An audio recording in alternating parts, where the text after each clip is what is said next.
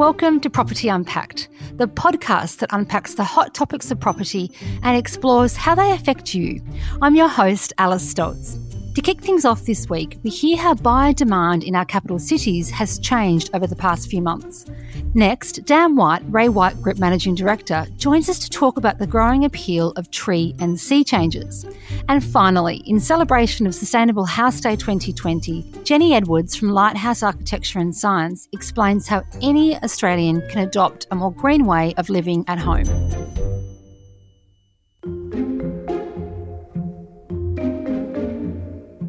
Last week, Domain released its first buyer demand indicator. This indicator reveals how buyer demand shifts week on week based on Domain search behaviour data. Domain journalist Kate Burke is here to unpack for us what it all means. Australians have been turning their backs on inner city living amid the coronavirus pandemic, with new research showing there's been increased demand for properties in both the outer suburbs of our cities and in regional areas. Domain's new buyer demand indicator, which looks at behavioural search data, shows buyer demand has rebounded from earlier this year and is significantly up year on year across our capital cities, with the exception of Melbourne, which is still under tough stage 4 restrictions, of course.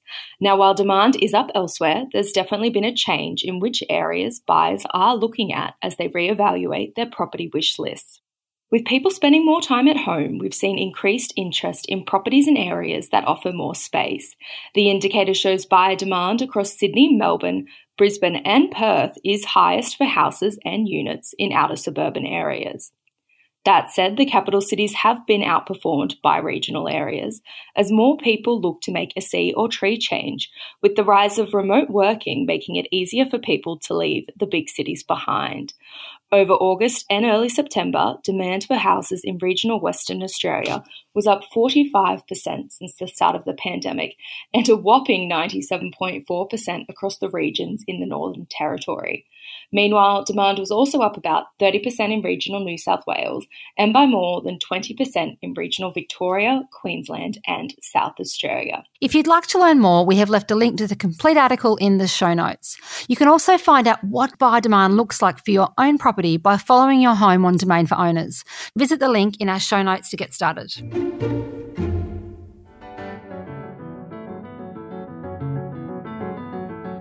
How we live, work and play has changed drastically over the course of 2020, prompting many Australians to reevaluate their lifestyle and what they want and need in a home and in a community.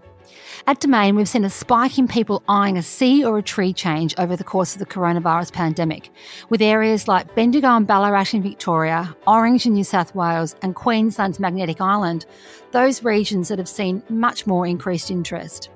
Today we're joined by Dan White, Managing Director of the Ray White Group, to discuss how this trend is playing out on the ground and whether Australians' lockdown dreams of making a tree change are actually translating to increased demand in these areas. Dan, welcome to Property Unpacked. Yeah, thank you, Alice. Great to be with you. Now, we've seen such a big uptick in property searches in a lot of tree change and sea change destinations. Dan, have you seen a similar shift at Ray White? Yeah, absolutely. It's been quite fascinating to see the change.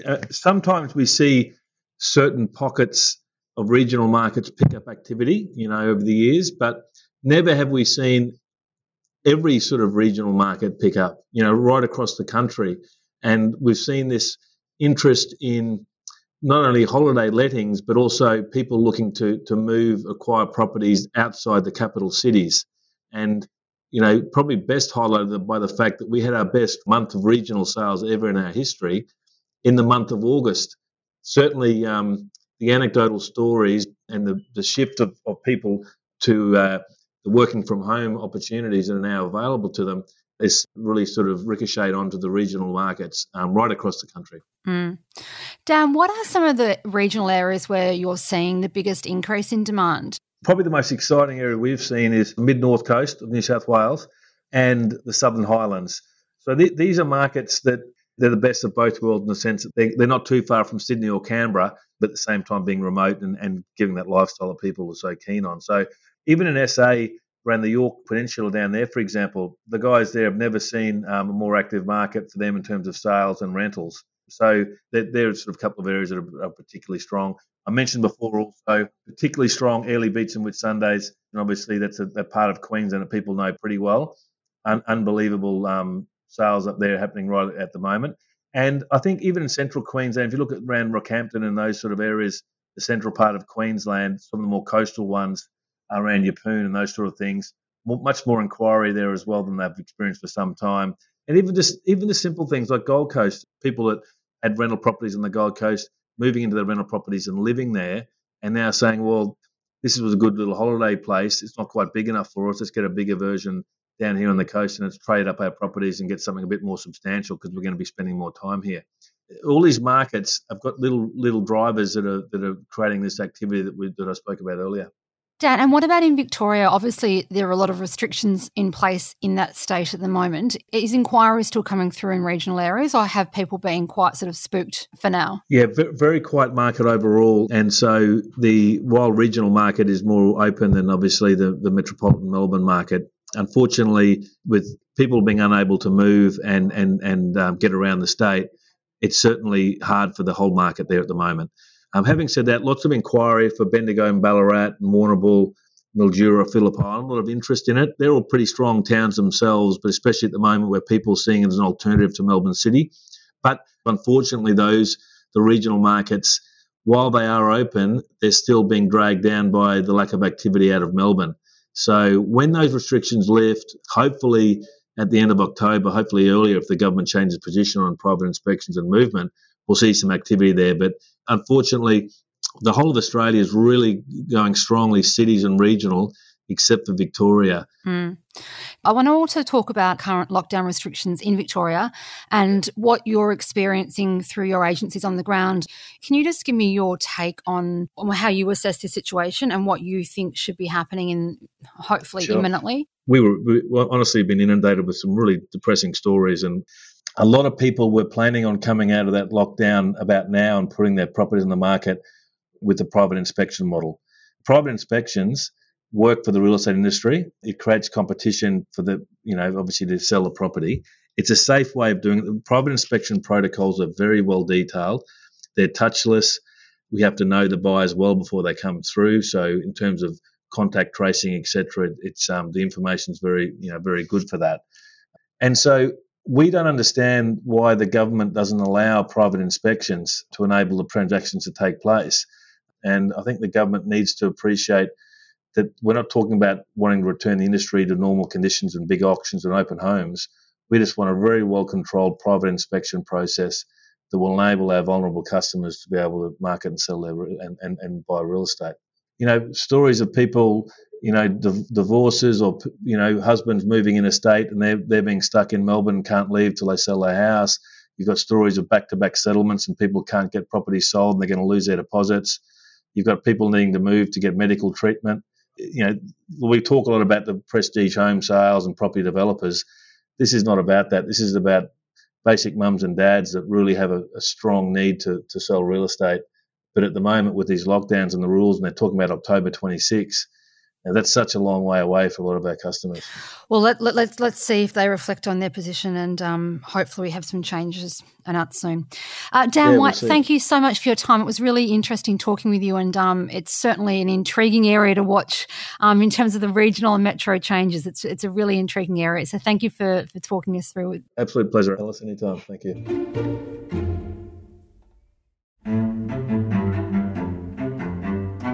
Now we hear from Eric Bigork, a Melbourne resident who made a tree change at the beginning of the coronavirus pandemic. My name is Eric Bigork. I run Smart Solutions, which is a brand communications firm. My business is headquartered in Melbourne and has been for quite a number of years. And I have recently made a life change to Southeast Queensland, Noosa to be exact.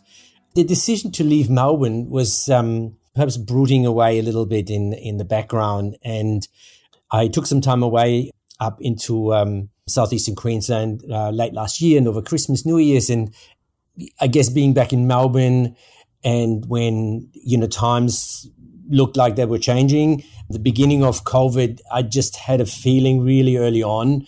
And I had a number of reasons to be up with family anyway. My mother had a hospital appointment, follow-up from her operation a year ago, and my youngest daughter was turning 18. She lives up in the Northern Rivers of New South Wales. So I had a couple of motivations to kind of go. I guess I timed it well and kind of got out of Melbourne the end of March. And behind me, the borders got closed and all that kind of thing. And I guess it was sort of a well-timed intuition, if you like. So, look, there were some challenges, just having to kind of rethink a lot of things from our normal way of how we're operating. I guess we also live in a time space where technology now finally is so refined that, you can have face-to-face meetings virtually. So we could segue really quite well to work remotely with clients and prospects. And I have the opportunity to kind of work to my own time clock, which was, I guess, part of the freedom I was seeking to live a life a little bit more healthier, balanced between life and work. So I now live just outside of Noosa. So it's called Castaways Beach, and it's backing onto the Noosa Heads National Park, which is filled with bird life and bird song at any time of the day. There's a lot of nature. It's very slow paced and quiet. The people are warm and welcoming, and it's a happening community around where we've moved to, and we've sort of started making some lovely connections there. So it's been a really positive change. It's really hard to miss Melbourne, to be honest. Looking at it longer term, in the past I was centered around Melbourne, and I would fly out frequently to see family, to visit my parents up in Hervey Bay. And I can foresee that it might just be the flip side of that I'll be coming back to Melbourne more to concentrated blocks of time where I have meetings and, events and engage with my network community down there. But I think there's a very strong likelihood that home remains up in the Sunshine State. So it's I would be lying if I said that I hadn't fallen in love with it. Sustainability is now synonymous with well-built when it comes to Australian homes. After a momentous season of bushfires, rising temperatures and energy bills, going green is more topical than ever. Sustainable House Day was held over the weekend and showcases some of the best environmentally friendly designs the country has on offer. Joining us now to chat through what makes a house sustainable in 2020 is Jenny Edwards, Director at Lighthouse Architecture and Science. Its mission is to simplify the sustainable design process to create comfortable, clever and energy-efficient homes. Jenny, welcome to the podcast. Thank you. Great to be here. Now, Jenny, sustainability can seem extremely daunting to the average Australian. Can you explain what the hallmarks of a sustainable home are in 2020? Sure, with pleasure. The first thing I stress to people is it really isn't rocket science. It's back to basics, and the number one thing is to work with our climate and to work with your site. So if you're designing a new house, that's a lot easier, of course, but if we can make the most of our orientation, so particularly in the colder climates in Australia, it's about pointing your house in the right direction so it soaks up that free heat from the winter sun when the sun is lower in the sky, but is shaded really well in summer. And then beyond that, it's really the key things of insulation, draft ceiling, so making sure your house isn't leaking directly through lots of gaps in the building, which is common in Australia. And then looking potentially at upgrading your glazing. Not necessarily in all climates of Australia, because we do have such variety, but it's about designing for your site and climate and doing the basics really well. Jenny, I'm intrigued before just then you said pointing your house in the right direction, which I completely understand, and in an ideal world we'd all be doing that. But what does one do if the house we have is already orientated and it's not in the direction that's the most sort of conducive for making a sustainable property? Yeah, look, that is common. Of course, we get contacted by lots of people whose house faces west or faces south. One thing we do is we do still look for opportunities in existing houses where there is a northern window somewhere in a room that doesn't get used much and encourage people to use that space, or consider potentially there are often north-facing walls that can have some glass added, and sometimes you can reduce the amount of glass on the other aspects. But if your building envelope is stuck, then it's back to those other things of insulating your house really well, and that's ceilings, walls and floors. and looking at potentially upgrading the quality of the glazing. So double glazing is much easier to come by these days, but there are films you can put on glass, or in a rental house, I even suggest people use bubble wrap, can be extremely effective. Wow, how does that work? Tell me more about that. Yeah, look, bubble wrap's a great solution. If you're in a rental, and I've done this myself, where there's very little you can do, sticking bubble wrap up on the inside of the windows effectively makes them perform like double glazed windows. So it's not super attractive, but it is really thermally effective. So in those colder climates, I really encourage people who are suffering over winter to try the old bubble wrap trick. Now, Jenny, some of our listeners may have heard about the Energy Star system for rating how efficient a home is. Could you talk us through the difference between 0-star, 5-star and a 10-star home? Yeah, sure. Look, there's a lot of confusion with star ratings. When it comes to houses, so this is the nationwide house energy rating scheme. And it goes from 0 to 10, and effectively a 0-star house is best thought of as almost equivalent to a tent. It's a house that requires loads of energy to keep it at comfortable temperatures over winter and over summer, whereas a 10-star house requires virtually no energy. And a 5-star house is in between, but the scale isn't linear. So a 7.5-star house requires half as much energy as a 5-star house. So it's really worth aspiring for a higher star rating. We find that 8 stars is about the sweet spot, really. And here, where I live in Canberra, an 8-star house requires half as much energy as a 6-star home.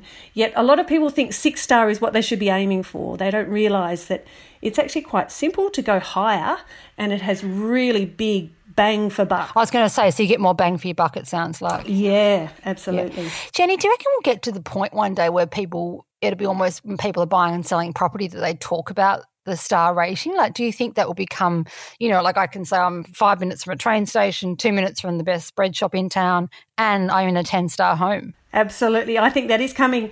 And here in the ACT, we're almost there. So we've actually had mandatory disclosure of the star rating when houses are sold for, I think, coming up to 2 decades now. So here in the ACT, there's a higher level of understanding of star ratings of homes, less so in the rest of the country, but there's a big push to follow the ACT's lead on that front. So I think certainly these days, the number of informed clients we have contacting us from not just here in Canberra, but nationwide, awareness is really being raised quickly in this space. So I think it's not far off, definitely. Now, clearly the uptick is obviously the environment's the clear winner here, and perhaps energy bills in the long run. But why should the average Aussie care so much about sustainable living? Look, from a selfish point of view, they should care about it because your home will be so much more comfortable to live in, healthier to live in, and just more joyful. Honestly, that's the biggest thing. When people visit some of our homes, they go, wow, we didn't know it was possible for houses to feel as good as this. So they're really good for your physical and mental health. And Jenny, when you say comfortable, do you mean that when you wake up in the morning, the temperature is kind of a more ambient temperature rather than frigidly cold or boiling hot? Like, do you just mean it's sort of more intuitive, I suppose, the way the house responds because it's been more thought about beforehand? Yeah, so they're much more temperature stable, but they're also quieter. A well-insulated and glazed house and well draft sealed house just feels nice and still. They're very peaceful places to be. So through good design, you can create a home that's got a small footprint, but it feels and functions like a much larger home. Now, Jenny, this is all sounding marvellous and you've convinced me. So where can homeowners start, especially for those who aren't building from the ground up or who might have an older home they'd like to make more energy efficient? Other than bubble wrap. And look, Sustainable House Day is a great resource. You've mentioned that that's happened last weekend, but all of the resources to do with Sustainable House Day, videos about the houses and some live discussions that happened last weekend are all still available online. And the organisation Renew that runs Sustainable House Day has a wealth of information and additional resources that I really encourage people to tap into. Beyond that, the federal government has a thing called Your Home, which is a technical guide to improving the sustainability and efficiency of your home, and that's a great resource. And then there's a Facebook group called My Efficient Electric Home. I'm a volunteer admin of that, where people from around the country, 20,000 of them, share their tips and experiences of basic retrofitting things, might be from bubble wrap right through to much more complex things to do with solar panels and batteries. So there are a lot of resources out there. So I really encourage people to tap into them. Fantastic. Jenny, I can't let you go without asking you what I hope is not a personal question, but how many star rating is your home? My house is 8.2 stars here in the ACT. The one thing I didn't stress is that the star rating is climate specific. So in a harsh climate like Canberra, it's trickier to get 10 stars. Take my house to Brisbane, it gets 10 stars. That is great to know and very inspiring. You've set a high benchmark there. Jenny, that's really interesting. Thank you so much for your time today. Pleasure. Well, that's it for today. Thank you for joining us. Now, look, if you've got a property question for us or if there's a topic you'd like us to cover, please let us know. We'd love to hear from you. Send us an email at propertyunpacked@domain.com.au. Talk to you next week.